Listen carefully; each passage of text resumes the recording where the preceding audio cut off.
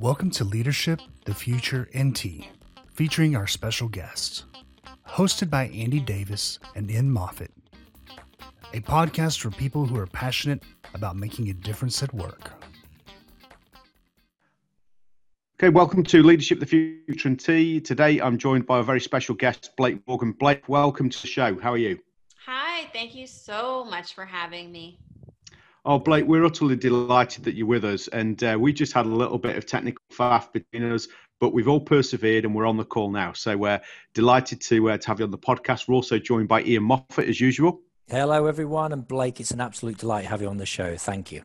Blake Morgan is a leader in customer experience. She's a keynote speaker and customer experience futurist and author of 2 books on customer experience. Blake is a guest lecturer at Columbia University, the University of California, as well as adjunct faculty at the Rutgers Executive Education MBA program. Blake contributes to Forbes, the Harvard Business Review, and Hemispheres magazine. She is the host of the Modern Customer podcast and has a weekly customer experience video series on YouTube. Blake, we want to get right into this because we know that you're an expert on customer service, and I love your book that we're going to come on to talk about later. But let's start off with the easy one, okay? Who's your leadership role model and why?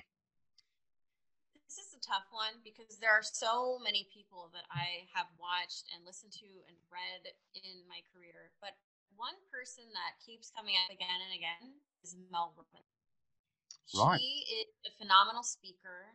She became really famous after her TED Talk went viral. And as far as personal development, self-development, I think Mel Robbins just is unstoppable in how she delivers messages, her stories, and just how real she is. Because for me, that's my brand. It's just being real. People don't like such a manicured and polished and even scripted way of storytelling. And I think she really is a model for how I'd like to be as well as I become a better speaker. And she's just very real. So Mel Robbins. Wow. What wonderful recommendation. I look forward to watching that TED Talk at some point. And again, we'll post the link to that. So what a fantastic start. And you talked about one of the things that you admired there about Mel was that being real. And, obviously a fantastic speaker as well. And I just wonder, what are the other traits that you look for in leaders? Humility is a big one. I think today you can't be a leader that isn't willing to get into the trenches with your people. I actually like a little bit of humor and self-deprecation. I think that you can't take yourself too seriously, and these are complicated times. And if you can get people to relax and laugh, even, they're going to trust you more, because the days of the leader being in the ivory tower, not being kind of on the ground with people, is over. And these are complicated times. We need transformational leadership. And so a couple of the qualities that I write about are humility, being approachable, neighborly, and then we have humor, and it'll be a little self-deprecating, like everyone's human. I'm a leader, I'm human, and those are some of my favorites. That's great. I love the fact that you brought out neighborly there. We've not heard that one before. But neighborly really sums up a real, for me, it means homely. It means welcoming, supportive, and all sorts of stuff. So, neighborly, I really like that one. Thank you. That's really clear. Yeah, thank you. It's really about being approachable, because I've spent a lot of time studying contact centers. And the contact center is really a gold mine. It's where customers call in when they're upset. Yeah. Might be the ones to alert you on a really important bug or flaw in your product or service. And the executives that are neighborly are approachable, and a contact center agent or a customer facing employee would be more comfortable going up to that senior executive and saying, hey, we got a problem here, or we have an opportunity here. And that executive will listen. Because there are many examples, and there's an article I wrote, $1 billion mistakes that would have been caught early on, like the canary in the coal mine. Yep. So there's a lot of value in the contact center, and neighborly, approachable executives that talk to employees. They're going to create a better, more efficient business in the end. Spot on. Yeah, I love it. What a great competence for people to add. Ian, I'm going to hand over to you for a bit. Yeah, well, you obviously customer service is a huge part of what you do and you're known for. What are you seeing in the virtual events you're attending, the customers you're speaking to? What are the key changes that you're starting to see in customer service in these very strange times? So, whereas before companies might have thought they had 3 to 5 years to go through a digital transformation, now they're having to do it in about 1 month because of COVID-19. No customer wants to have to go into the contact center or go into a store. And my stance is that a customer should never, under any circumstances, ever have to call you. And the companies that already started on their digital transformation early, that are digital natives, these are the companies that are thriving today, where it doesn't matter what channel the customer comes in on, that company is able to serve them. In March, all over the world started to realize that COVID-19 was going to be a game changer for them, and it could have been negative or positive depending on how digitally ready they were to deal with this digital customer that wants to be contactless. Yeah, and they designed that process in from day one, didn't they? You know, the more modern business thinking in that way, in that terms of that customer journey. Yeah, and Blake, it's interesting that you hit on, because of course there's so many of those customers that are now laggards, right? They're now so far behind that curve that lack of digital transformation is now probably causing them some severe lack of competitive advantage. Have you seen much of that within your customer base, within your contacts? I actually delivered a webinar recently for government and public sector here in the U.S. and you know, there was a research report coupled with the webinar, and what we found is that public sector is just not ready to accommodate this digital customer. And what I've heard, even somebody I think on LinkedIn, someone the other day told me that they were on hold, like the IVR will tell you how long the wait time is. It was like 248 minutes or something, something crazy. And it just goes to show you, like, before we were behind with customer experience. Now it's becoming very evident who is not prepared to serve a customer in the customer's preferred way. And so what I'm seeing is that the companies that are already tech savvy, like Apple, Amazon, even Walmart has really shown its muscle this year. In the US, Walmart's very, very big. Spotify and all these companies are doing so well. Peloton, where they are pivoting toward this new lifestyle. Like I think I read that Peloton is actually out of stock or something. Like they can't sell enough bikes. They don't have enough bikes to accommodate the demand. Because now we're dealing with this customer experience mindset because of COVID, where a customer is home. They're doing everything out of the home. I just connected on email this weekend with the CIO of Logitech, and they create microphones, cameras, and they're doing really well, he told me, because obviously all employees now are working from home remote, and they need remote tools to be able to communicate. So we're just seeing the speeding up of a digital society, which to me is actually the silver lining, because if we can make people's lives easier and better with technology, we should be doing that. And so I think this is the silver lining of a very challenging year. I hear you on that, and I'm just going to very briefly mention your book, and there you go. Okay, The Customer of the Future. Now we're going to talk about this a little bit more, okay? Because I've read your book from front to cover. I absolutely love it to pieces, and I'll come back to some of my favourite bits of it in a minute. But I just want to link into what you were just talking about, which is about people waiting in line for various different amounts of minutes.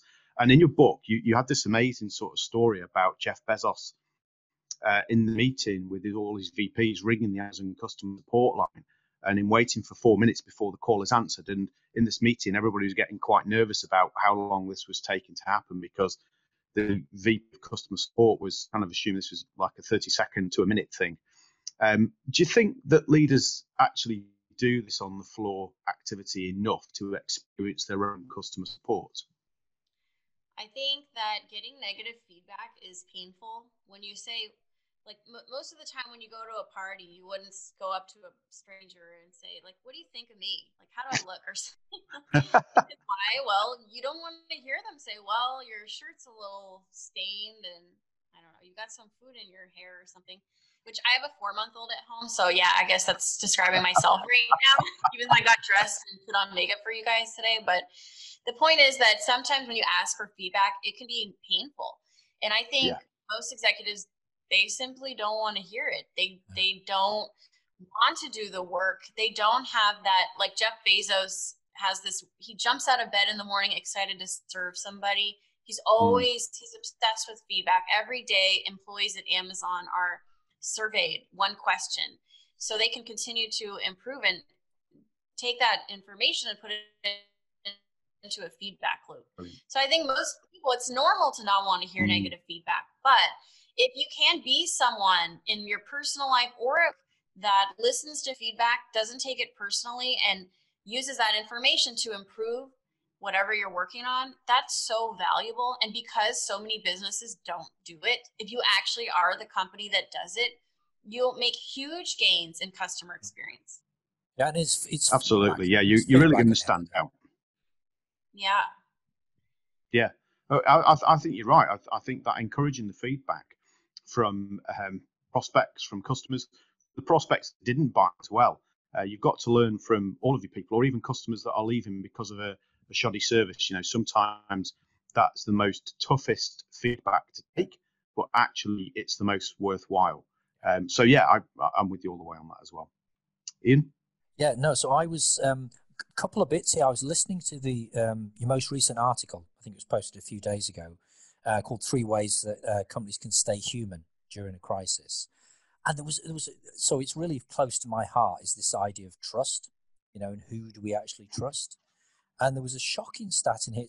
There was the survey I think Deloitte did was 28,000 people surveyed, and only 4% of people said that the people they trust about what does the future hold is organizations. They were going to doctors and sort of establishments, stuff like that, but only 4% of the organizations were actually cited as being the people they went to contact, which is a bit scary, really. So for me, I was really interested in getting underneath that more empathy and the human aspects of dealing with things, and ask the question: Do you think leaders are starting to, or are they fully embracing now those key more human, empathetic attributes, or is there more work to do?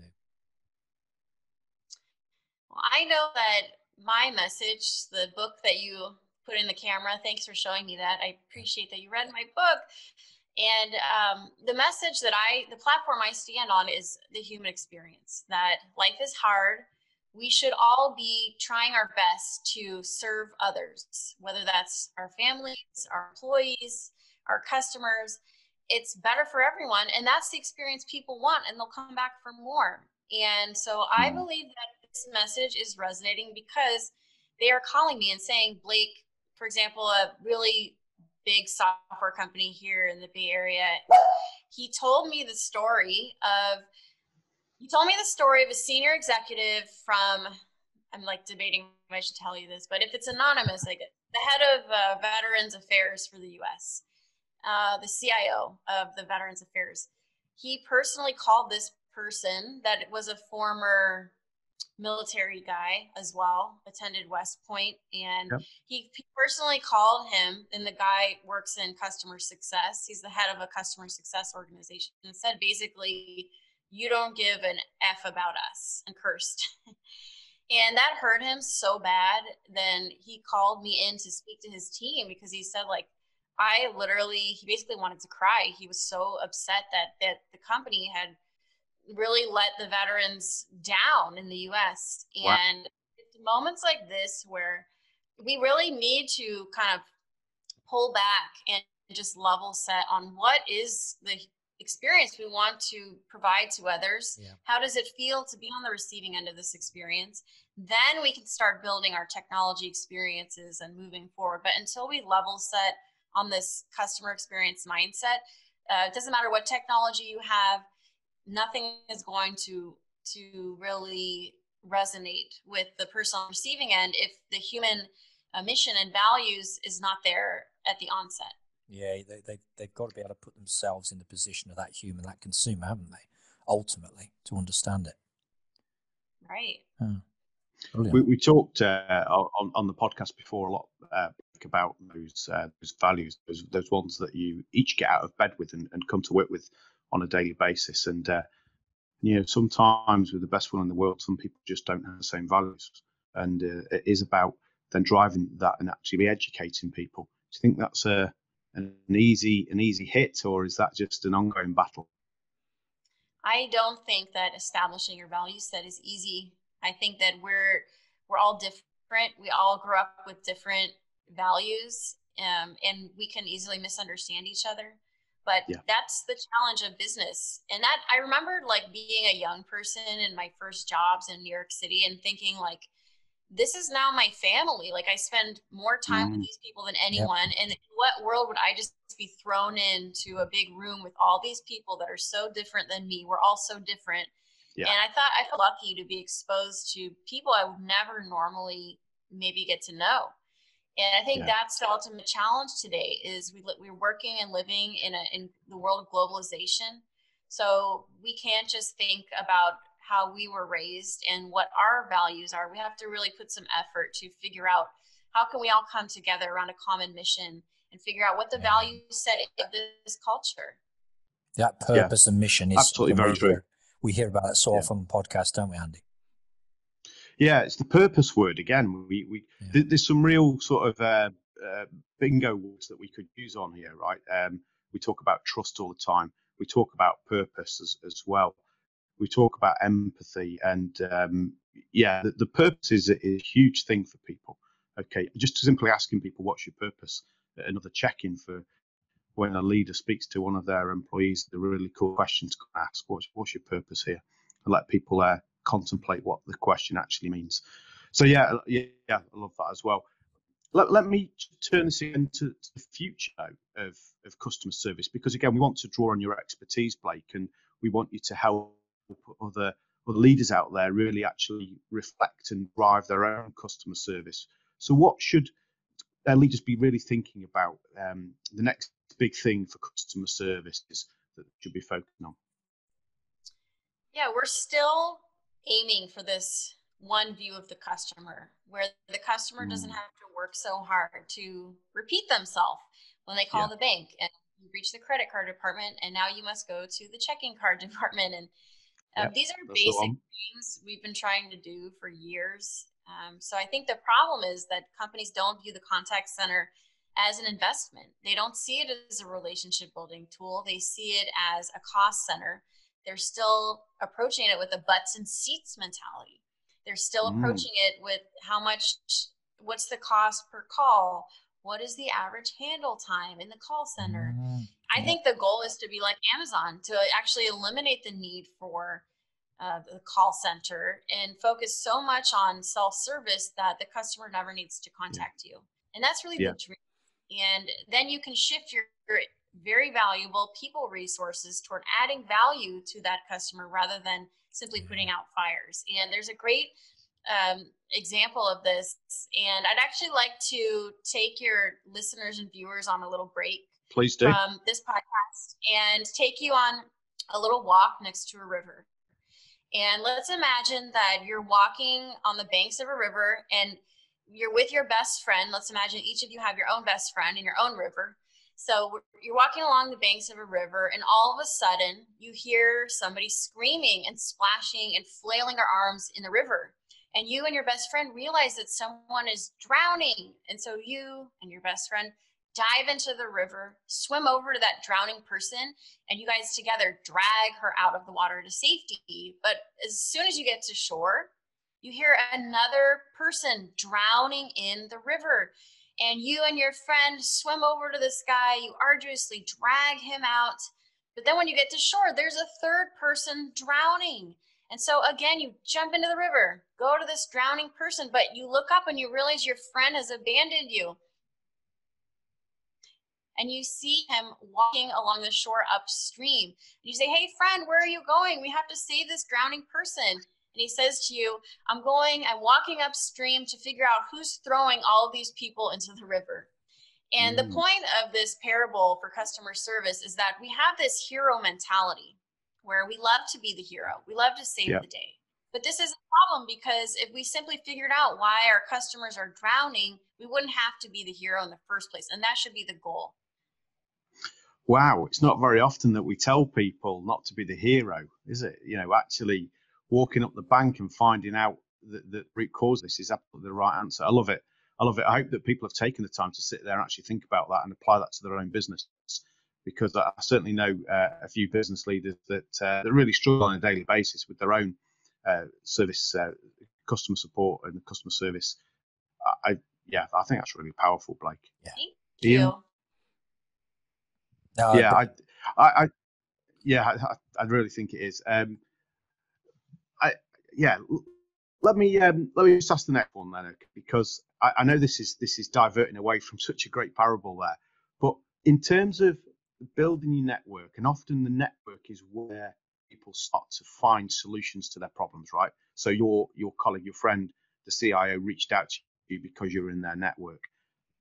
In terms of actually people taking active steps to build their network, is that you?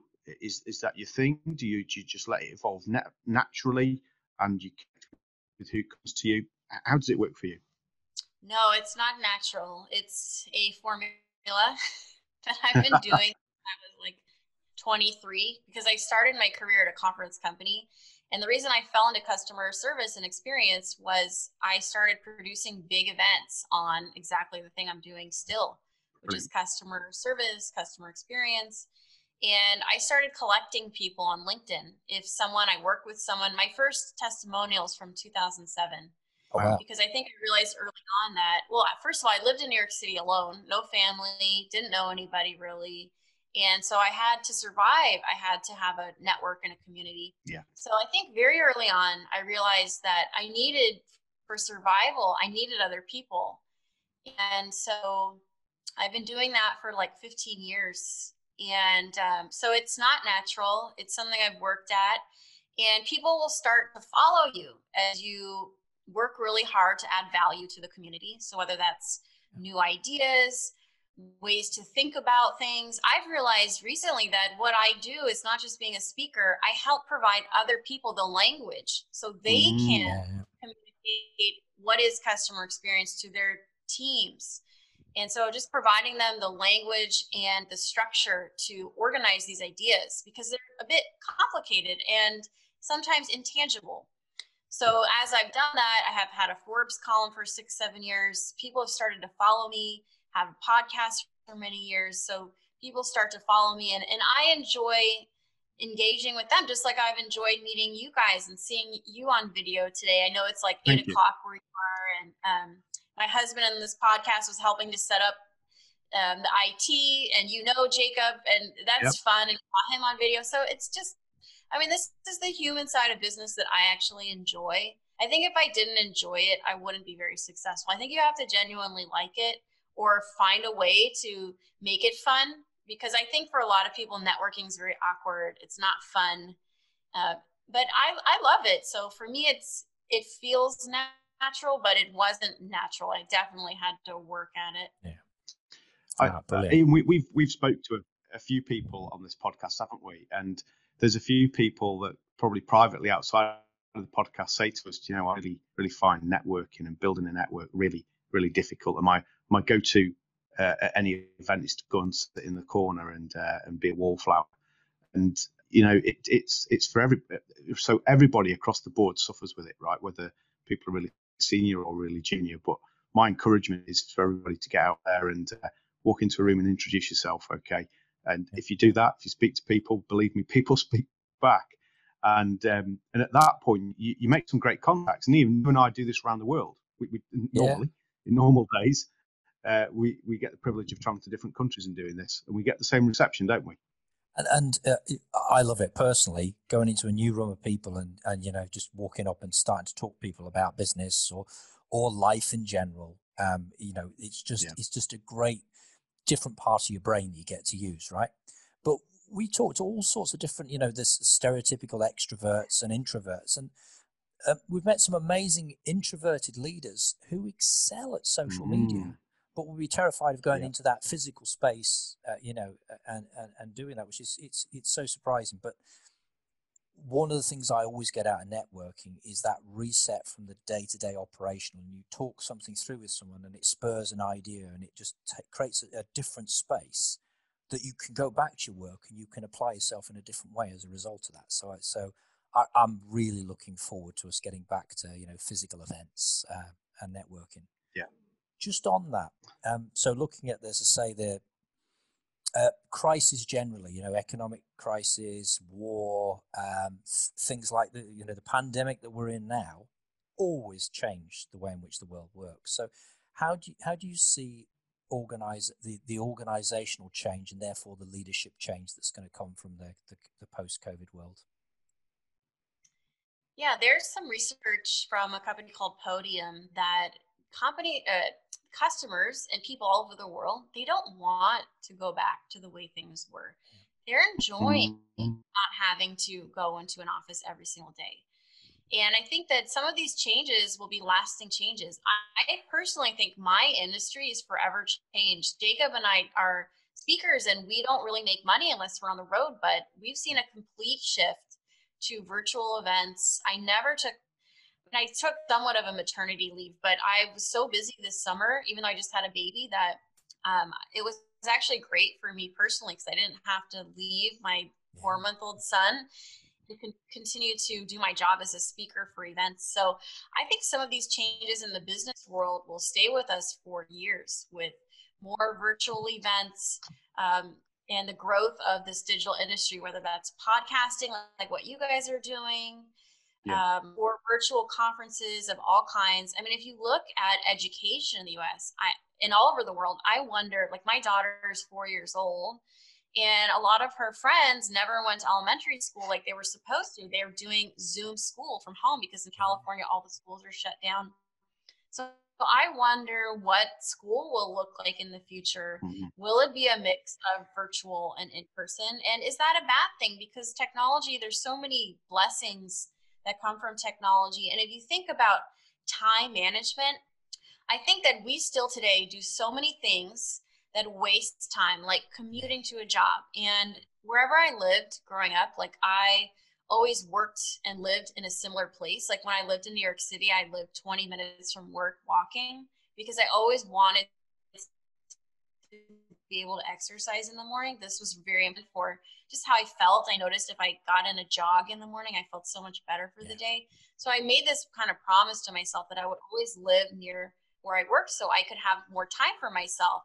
And I think as a society, if we actually give people time back to not commute up to 2 hours a day. I live in the Bay Area. It's super trafficy. People commute 2.5 hours sometimes each way on a bad day. Wow. To get from where I live in the North Bay to the South Bay, which is like all the big tech companies.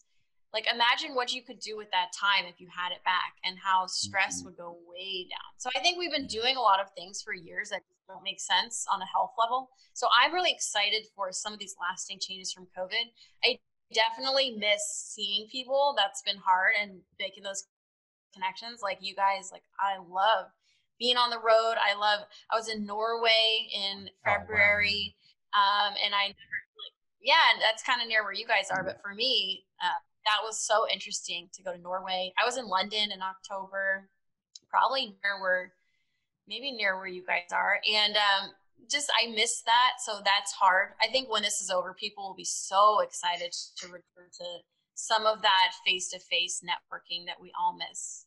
The face-to-face networking is part of it. And myself and Ian, we're looking forward to being on a plane out to the US very soon. Let me know. And Come to San Francisco. It's quality time. It's quality time on a plane. I crunch a couple of audiobooks between both sides of the Atlantic, and it's selfishly it's me time. So I can't wait to get back on a plane. I get it. Now that we can do it, it's like, well, sitting on a plane for a while sounds kind of nice. Blake, you've talked very eloquently about your work and how it's changed under COVID, and how those virtual events are starting to affect your business, or how you're doing business differently. I wonder if there's any, as a really accomplished businesswoman, if there's any advice that you want to give out to people that are really striving to lead their own businesses? Yes. So actually, I'm so glad you asked this because Jacob and I saw the writing on the wall, and then COVID happened. And we have actually launched a whole business on this called the Be Your Own Boss podcast. Brilliant. And you can go to byobpodcast.com because we are now teaching people how to do what we do, how to be self-employed. And I think we've recorded 30 episodes now. We have our first sponsors this week. We have our first sponsor. We have GoDaddy and FedEx coming up sponsoring, and we're really excited to help people understand, well, maybe there's more stability actually in working for myself. I mean, we've personally seen a lot of our neighbors get laid off. Really crazy things happen moving. And I believe that the only stability in life you can create is what you create for yourself. And so we are so excited to bring people with the Be Your Own Boss podcast, like all these great tips, because we had to figure out everything on our own. So we don't want anyone else to make all the mistakes that we made. Fantastic. Well, that sounds brilliant. I'm looking forward to listening to that. And as always, we're going to put all of the links down in the show notes for everybody to consume. I'm definitely going to put a link into your book. Obviously, we'll put a link into the BYOB as well, and anything else we get to discuss in the next few minutes. And I love this. I love getting to this part of the show because I get to ask these fantastic questions. And one of my favorite is, what is your leadership legacy going to be? You know, it's not hard for me to think of what my legacy is. I have a daughter, and I think for me, being a mom, working, like all of these lessons, these hard things I had to figure out on my own because life can be different growing up female. And I want to be a leader and an example of how girls and women can be leaders, can be speakers, can show up in business and in their communities. And so for me, that is number one. Like, I'm so passionate about that topic because as a young woman, you know, you guys talk about being introverted. I was extremely insecure, extremely introverted. And I joined Toastmasters International because my boss made me. He's like, I had a podcast in 2009, and he said, you know, Blake, it was clear I wasn't really great at podcast interviewing. And he said, you need to go do Toastmasters. And I did. And it's kind of shocking to me that my job now is to get on a stage and speak on a microphone to hundreds or thousands of people. And if I can do it, any young girl can do it. But it is confusing because there's no handbook. Like, there's definitely no handbook to having a baby and being self-employed. And I know a lot of women who work in corporate, they take a pause when they have children because it's so hard. So I would like to be a beacon for other girls and women and men. Like, my husband's with me, you know, doing podcasts about how do you have a baby and have your own business. Because it's women, when they struggle, it affects men in their lives too. So if we can help uplift women, especially in business, I think it's better for everybody. Brilliant. I love it. And it is fantastic. And we were privileged just to speak with Jacob just for the 2 minutes before we got onto recording this. And it's great to see you guys working together. I have seen the BYOB podcast there. I'm looking forward to listening to it. Right. It looks, and from what you're describing, that it looks fantastic. So I truly think that actually you've really timed it really well, because I think that there's so many people out there that are looking at anything other than the normal employment channels in future. And, you know, one of the greatest, of course, is for self-employment. So, yeah, fantastic. And good for you. You are that beacon of leadership for women, young women as well. And, yeah, you keep doing it. We love reading your stuff. So thank you. Blake, we're getting toward the end. Okay. One of the most important parts, and we really do mean this, is the resources section. And we ask our guests, what are the resources that you'd like to leave our listeners with? And what we will do is afterwards, we're going to publish all of this in the show notes. Everybody can get those links, be it books, websites, podcasts, LinkedIn addresses, web addresses, anything that you want to tell us about, please.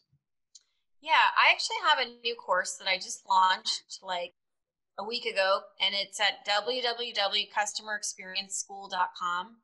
Wonderful. So it's a 3-hour course I've recorded, and you can get certified in the Customer of the Future, which is the framework based on my book, where you get a nice LinkedIn image as well that you're certified. And so I would love for listeners to check that out, customerexperienceschool.com, and take my course. Brilliant. I'm going to do that. So I can't wait to sign up for that as well. So I'm just hoping I pass. I'm hoping I pass, you know. Anything else, Blake? Should we post your LinkedIn profile address as well? Is that okay? Yes. Thank you so much, you guys. This was a lot of fun. Yeah. No problem. Another thing I did promise everybody, I have read Blake's book, The Customer of the Future, and it's 10 Guiding Principles for Winning Tomorrow's Business. It's a great read. One of my favourite chapters is building a customer-centric culture. It's great. There's so many reflections there that you've got. I love some of the stories that you've got about Amazon because of just reading about Amazon anyway. And I particularly love your reflection on the no asshole rule. And it's just a genius piece of business that more people need to really soak up and actually adhere to. Okay, it's one of my favourite parts of the book. It's my new favourite title. It's my new favourite title of a section of the book as well. That's awesome. There you go. So it should be. Blake, we're going to wrap up there, but we want to say thank you very much. You've been a fantastic guest. Thank you for imparting your knowledge. You've been an absolute pleasure. So thank you for your time. Thank you so much. Thank you. Okay, so everybody, that's Leadership of the Future and Tea. Thank you very much for joining us. Thank you to our very special guest, Blake Morgan. We hope we catch you on the next episode very soon. Bye-bye, everybody. Thank you for listening to this episode of Leadership, the Future, and Tea. Please take time to like, share, and subscribe to the podcast. You can also leave us a comment with topics you would like to hear in the upcoming episodes.